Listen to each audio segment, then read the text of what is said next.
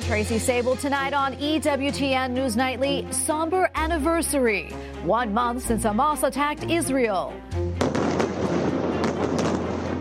We bring you the latest on the war in the Holy Land and what the White House is saying today. Meanwhile, I'm here because it's been 30 days. Every day is like eternity to me, and I can't wait any longer. Emotional testimony.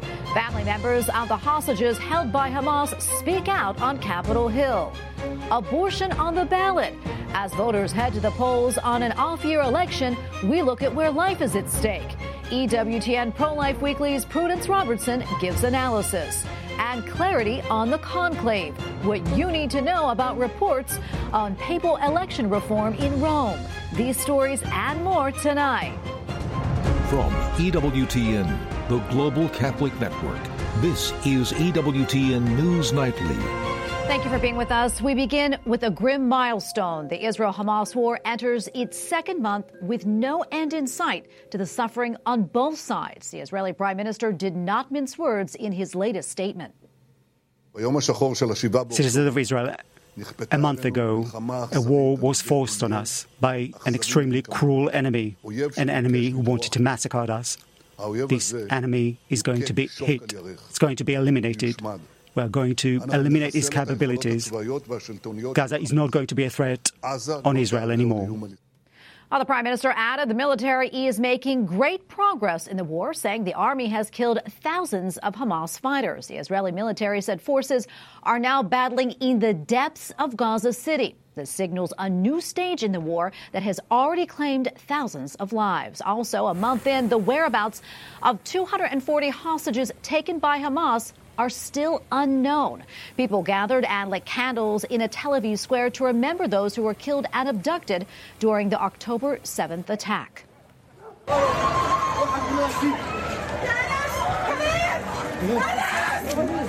In Gaza, unrelenting Israeli airstrikes are turning block after block into piles of rubble. Here, rescue workers race to find survivors in the wreckage of a flattened building in Deir al-Balah. The White House, U.S. State Department, and Pentagon are all separately holding news briefings today, updating reporters on the Mideast war. Among the main topics, Prime Minister Benjamin Netanyahu saying that when Israel's war with Hamas is over, Israel will take overall security responsibility in Gaza indefinitely. White House correspondent Owen Jensen reports. Owen? Tracy, in addition to what the Israeli Prime Minister told ABC News, also addressed today at those multiple briefings you mentioned the fate of hundreds of hostages being held by Hamas and U.S. military personnel coming under attack. With Israel planning to maintain control over Gaza for an indefinite period after its war with Hamas, in the White House press briefing room today, National Security Council spokesman John Kirby. We don't support a reoccupation of Gaza by the Israeli Defense Forces.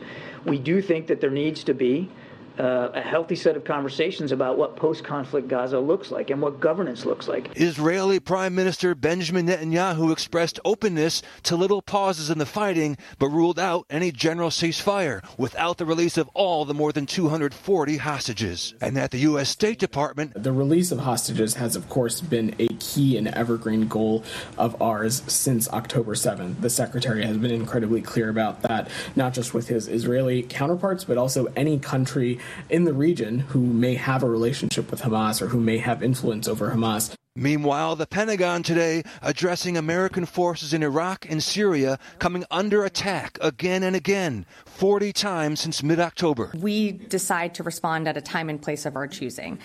We don't necessarily have to be tit for tat every single time. We are incredibly strategic about when we decide to take kinetic action. And overseas, U.S. Secretary of State Antony Blinken, who is just in the Middle East trying to build support for humanitarian pauses, now in Japan, meeting with other foreign ministers from the G7 to discuss big issues, including the wars in the Middle East and Ukraine. Meanwhile, Israel and Hezbollah are trading fire along Israel's northern border. Also, Hamas continues firing rockets into Israel from Gaza, and humanitarian workers say the aid coming into Gaza is far too little. At the White House, Owen Jensen, EWTN News Nightly. Our relatives of those currently being held hostage by the Iranian-backed terrorist group Hamas joined lawmakers on Capitol Hill. Each one told stories of how they learned their loved ones were kidnapped or killed and asked Congress for more help to bring them home safely. Capitol Hill correspondent Eric Rosales has that story. Good evening. Israeli defense officials still believe some 240 people are being held hostage by Hamas inside Gaza. The relatives of some of those hostages told emotional stories to lawmakers about the last conversations they had with their loved ones. He actually said, I want to say my last words, we're not going to survive it. Nobody survived it. Everybody is killed. Doris Lieber says her 26-year-old son Guy was shot in the arm. He was working as a sound tech at the music festival when the attack took place. Days later, Doris learned her son was taken hostage by Hamas. It's been 30 days. Every day is like eternity to me, and I can't wait any longer because I know that he was shot. I don't know anything. Others say now is the time to act. This is a call for action. And this is a wake-up call, not only for Israel, not only for the Jewish community. This is a wake-up call for all of you here, all of America, all of Europe. Florida Congressman Corey Mills, an Army Special Forces veteran, and a team were on the ground near Gaza days after the attack. He helped get Americans out. I was able to successfully get 32 Americans out on the first day, personally, and 45 out the second day, going through areas of the West Bank, through Jerusalem, Tiberias, Haifa, Nazareth, and other areas, doing consolidations and making continual efforts to try and pull Americans out who have been trapped, stranded, or left behind by the Biden administration. Democrats agree getting hostages home is dire. And the international community needs to put their focus squarely on these hostages, and they need to put the pressure on Hamas to return them home. I don't want to hear anything about a ceasefire until these hostages come home. Republicans claim, just like in Afghanistan, the Biden administration has been slow to bringing Americans home safely. Democrats say the administration is not just focused on bringing hostages home, but also providing aid to Israel and providing humanitarian resources to the Palestinian people. At the Capitol, Eric Rosales, EWTN News Nightly. Today is Election Day, and even though it's an off year, races across the country could have far-reaching implications for 2024 and beyond, including on the topic of abortion. Voters in Virginia will determine the balance of power in the state legislature, where Governor Glenn Youngkin could enact pro-life protections at 15 weeks if state Republicans gain enough seats. Youngkin told reporters today that his opponents are mischaracterizing what's at stake. I will support one bill that will protect life at 15 weeks, a bill that will have exceptions for rape and incest and when the life of the mother is at risk. That's the bill we'll do. And anything anybody else says is an absolute lie. And in Ohio, voters will choose whether to enshrine abortion into the state constitution, a measure that pro-lifers in the state, including Governor Mike DeWine, have opposed. And joining us now is Prudence Robertson, host of EWTN Pro-Life Weekly. Prudence, great to have you on today. Ohio, as you know, has been a red state in recent years. Curious, how did we get to this point that the Ohio ballot includes some really extreme abortion proposition? Well, thanks for having me, Tracy. And you're right. Ohio has been a deeply pro-life state for decades, with a law on the books that limits abortion as early as you can hear a child's heartbeat. But unfortunately, the Yes campaign on Issue 1 has been able to outspend pro-life Ohioans by about 3-1. They've been able to bring a lot of money and messengers in from out of state and confuse the voters of Ohio. They've gone so far as to conflate Christian and Catholic values with voting in favor of abortion. One campaign ad in Ohio even had a man praying in a Catholic church and then deciding to vote yes on Issue 1, to vote yes to allow pro-abortion language to be added to the Constitution. So not only are pro-abortion voters in the state galvanized after the overturn of Roe versus Wade to protect so-called abortion rights, pro-lifers in Ohio are confused about how they should cast their vote this evening. So it'll be interesting to see how things play out as the vote tallies come in tonight. Yeah, for sure. And also, can you clarify for us, Prudence? I mean, what do we know for certain that this ballot measure would do if it's passed and enacted? Yes, well, if issue 1 is voted on, if a majority of Ohioans vote yes, language would be added to the Constitution that allows for anyone to make decisions about their own, quote, reproductive health care, and that is including but not limited to abortion. It would do away with important safety standards that currently keep the abortion industry in Ohio in check. For example, currently, women have to be consulted by a doctor before they choose abortion. Laws like that would be null and void. Issue 1 would also allow for abortion through all 9 months up until the moment of birth. So that means in Ohio, a deeply pro-life state, women could seek abortion at any time. You know, when we know that babies have a heartbeat, when they feel pain in the womb when undergoing an abortion. And finally, this would be a severe blow, Tracy, to parental rights. Because of that phrase, including but not limited to abortion, what this amendment really means is that young boys and girls could even seek out an invasive sex change surgery without the knowledge of their parents if they wanted to, and there would be no barring that. I want to talk about Virginia now. Sure. Abortion is not specifically on the ballot there, but there really could be some major consequences for the pro-life cause in this bellwether state. Talk to us about that, Prudence. Yes. So currently Governor Glenn Youngkin and Republicans control the House in Virginia and, of course, the executive branch, the governor's mansion. But Democrats hold a slight majority in the state Senate. And so pro-lifers in Virginia are hoping that the Senate might be flipped tonight so that Governor Youngkin and pro-life lawmakers can pass a 15-week limit on abortion. And this would be a win because Virginia is really the only state in the South that has not passed a law yet that limits abortion early on in pregnancy. So it would be quite significant if pro-lifers, if Republicans can pick up those 3 seats needed in the Senate to gain a majority. And remember, this is where former Governor Ralph Northam some years ago endorsed abortion on demand up until the moment of birth and even infanticide. So Governor Glenn Youngkin and Republicans have not been shy about their commitment to end that extremism should they take back the Senate tonight. All right, we're going to leave it right there, Prudence. Great to have you on, and we'll see you back here tomorrow. Thanks you so Tracy. much. Oh, with the Iowa caucus only about 2 months away, Republican presidential candidate Ron DeSantis just scored a big endorsement.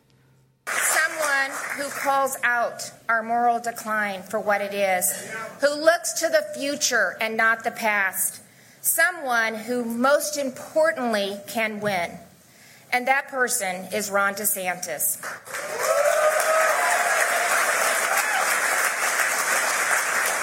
And it is why I am so proud to stand here tonight and give him my full support and endorsement for President of the United States of America. Well, the support of Iowa Governor Kim Reynolds may just be the bump that DeSantis needs. Right now, the Florida governor trails behind former President Donald Trump in the Republican primary polls. The vote in Iowa is set for January 15th. 2024. And we have a lot more still to come here on EWTN News Nightly, including the right to bear arms. A law prohibiting domestic abusers from firearms is in question. And we look at the state of the economy today and what it means for families.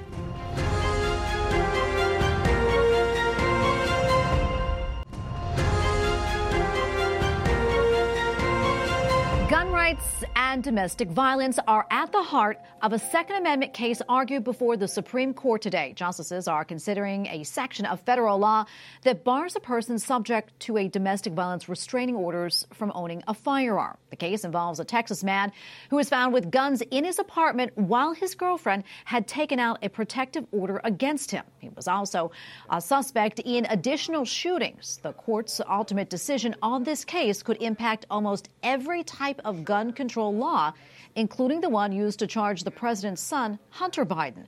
A decision is expected by early summer. A new ABC News Ipsos poll finds the economy and healthcare top the list of the most important issues to Americans. According to the poll results, Republicans are more trusted with the economy, inflation, and crime, while Democrats have the advantage with gun violence, education, and healthcare. With a sharp slowdown in hiring last month, many economists believe a market cooling is ahead. This, as the Federal Reserve extended its pause on rate hikes but left the door open open for future increases as it tries to combat inflation. And joining us now is Joel Griffith, Research Fellow and the Thomas A. Rowe Institute for Economic Policy Studies at the Heritage Foundation. Joel, great to have you back on. Appreciate you coming on. A lot to get to here. But first, how much of a factor do you think the economy is playing in this off-year election?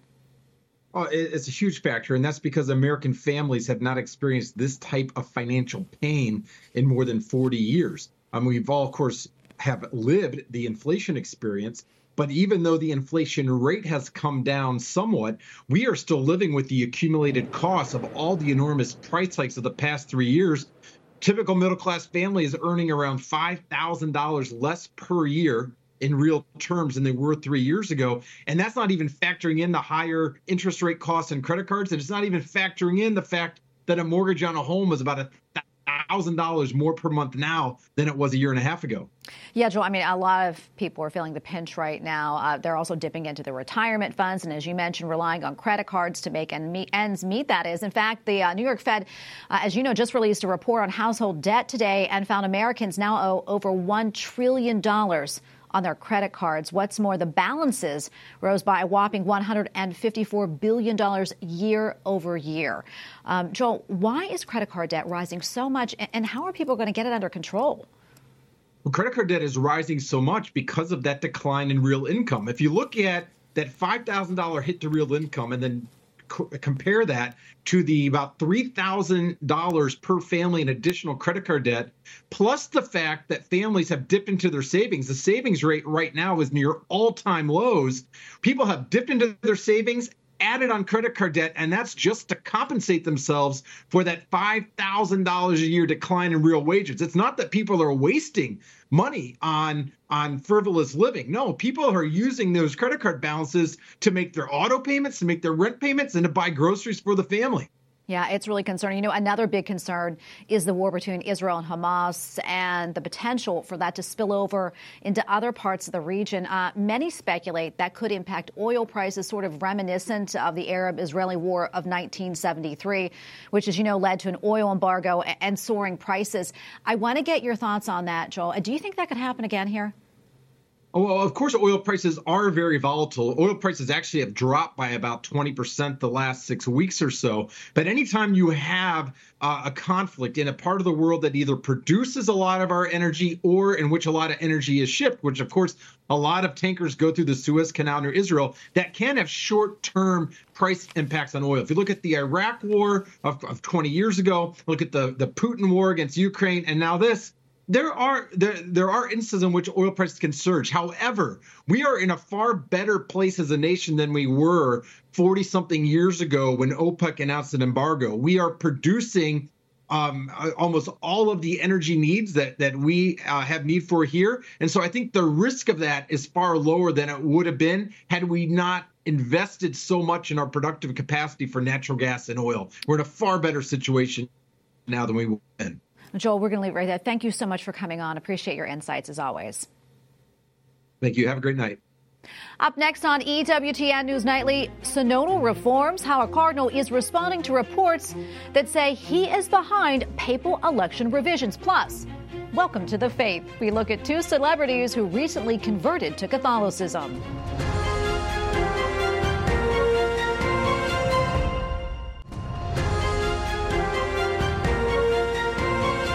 Welcome back. The Archdiocese of Baltimore is ending services at St. Benedict Church. This following the suspension of longtime pastor Father Pascal Morlino after he admitted to making a payment several years ago to settle sexual harassment allegations. The church will continue to host community events, but parishioners will be rerouted to other parishes for Mass.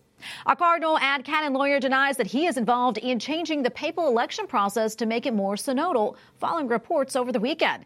Catholic outlets, The Pillar and The Remnant, reported that Pope Francis had tasked Cardinal Gianfranco Ghirlanda with drafting revisions to papal elections. Ghirlanda is an Italian Catholic cardinal closely associated with the Vatican. The reported revisions, including changing the pre-conclave meetings to have synod on synodality style small group discussions and limiting the pre-conclave meetings to only those cardinals who are under 80 and eligible to vote.